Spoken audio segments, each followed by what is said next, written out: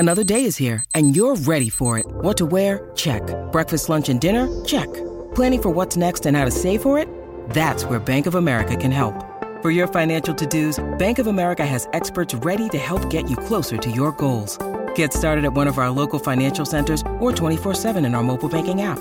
Find a location near you at bankofamerica.com/talktous. What would you like the power to do? Mobile banking requires downloading the app and is only available for select devices. Message and data rates may apply. Bank of America N.A., member FDIC. It's only a kick, a jump, a block. It's only a serve. It's only a tackle, a run. It's only for the fans. After all, it's only pressure. You got this. Adidas. Jewelry isn't a gift you give just once. It's a way to remind your loved one of a beautiful moment every time they see it. Blue Nile can help you find the gift that says how you feel and says it beautifully, with expert guidance and a wide assortment of jewelry of the highest quality at the best price. Go to BlueNile.com and experience the convenience of shopping Blue Nile, the original online jeweler since 1999. That's BlueNile.com to find the perfect jewelry gift for any occasion. BlueNile.com. This episode is supported by FX's Clipped, the scandalous story of the 2014 Clippers owner's racist remarks captured on tape and heard around the world. The series charts the tape's impact on a dysfunctional basketball organization striving to win against their reputation as the most cursed team in the league. Starring Lawrence Fishburne, Jackie Weaver, Cleopatra Coleman, and Ed O'Neill. FX's Clipped, streaming June 4th, only on Hulu.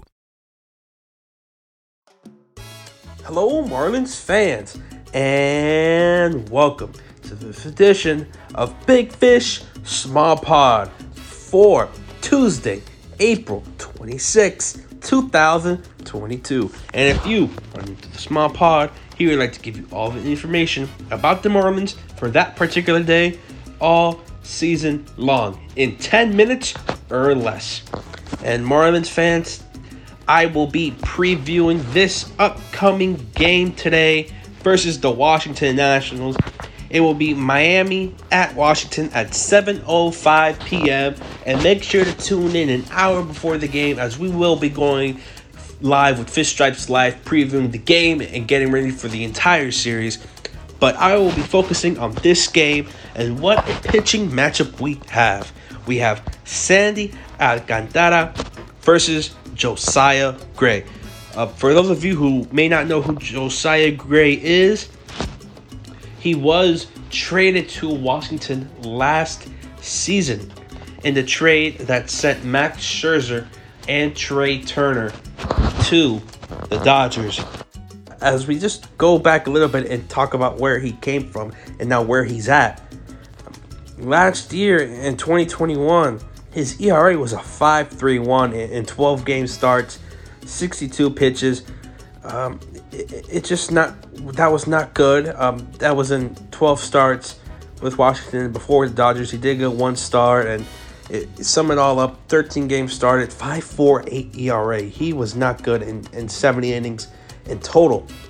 But he really has turned it around this year in 2022.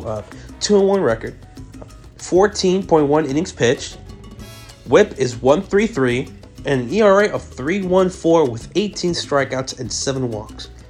Not bad. I think Josiah Gray is one of the better young pitchers in baseball. I think he's only going to get better. Washington's, I think, really great for him. Him and Juan Soto could be like the 1-2 punch.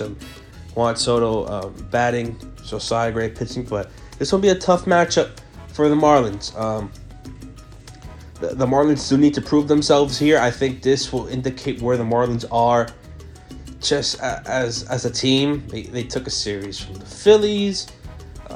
They just took a series from the Braves, which is also important. This is a division game, and the Nationals are at the bottom of the National League. They are not a good team. Still in rebuilding mode. Obviously, the really truly great player that they do have is Juan Soto, but Juan Soto can't help this team just all by himself. The Marlins are in position to get to 500 an inch closer to getting above it and really starting forward on the season. And it all starts playing against Washington. If they can take all the games, if they can beat Washington 3 times and improve themselves from 7-8 to 10-8, things are looking great for Miami as they come back and then face the Mariners, which I will be covering that game on Friday. But this is really great. And also Sandy, obviously the ace of the team, 19 innings, 1-0, 1.86 ERA, which is just so incredible to see. 15 strikeouts, 7 walks. But this is going to be one of the better pitching matchups we do see over the weekend. And it's going to be really great. I also want to see with Jazz Chisholm to see how he performs, because especially against that pitching and bullpen, and if he can continue this hot streak he's on, because Jazz has been arguably the hottest hitter for the Marlins and has been really great, getting national media attention, which is what you love to see, and going a little bit on the Nationals and just to talk about a little bit of what their team and what they're doing offensively. They do have Juan Soto, who's hitting right now 242, but he has a really high OPS. He's hitting home runs. He leads the team in home runs. Probably easily their best player, but they also have some guys you should worry about. Nelson Cruz, who's in his older part of his career, in his 40s, but that's a guy that can hit a home run anytime, any pitch, against any pitcher. That's definitely a guy to look out for. And another guy will be Josh Bell. He is dealing with a hamstring issue from Saturday, but it really depends if he comes in or if they maybe take him out for a couple games in that series. But that's another guy that the Marlins should look out for, who's having a really great start to this season. 345, 955 OPS, slugging 509, 2 home runs. Another really great player for them, and that's just someone to look out for. So obviously Juan Soto will be the guy that they should look out for in every game. But other guys that might sneak up are Josh Bell and Nelson Cruz. And then we go to the pitching. They have Josiah Gray, as mentioned. We also have Eric Fede, a starting pitcher who's probably going to pitch on one of the later matchups. Who's going to pitch the Wednesday. And then we also have Rogers versus Rogers and Josh Rogers versus Trevor. I want to see how that's going to happen. But for Tuesday, I think that the Marlins should take that game. Obviously, it will be a little harder. It should probably be the hardest game to get the win out of the 3, since Josiah Gray will be pitching for the Nationals. But it's not to worry. Sandy will be pitching. I do predict the Marlins to win this game. And it really comes out to not even pitching, just what the Marlins could do offensively. If they could just get half of what they did against the Braves on Sunday, the Marlins should be A-okay, easy peasy. They should easily win this game. They just need to get a couple hits, a couple runs. I would love to see from Soler and Avi, as they did have a good series versus the Braves. I think those guys just have to show a little bit, do a little something, maybe hit a home run here and there, or a couple doubles, get some hits, get those guys going. Then it's all takeoff for Miami. It really depends on Garcia and Soler, and also Aggie too. Aggie has not hit a home run. He's had a really very slow start to his season. Hitting 216, just nothing, no home runs.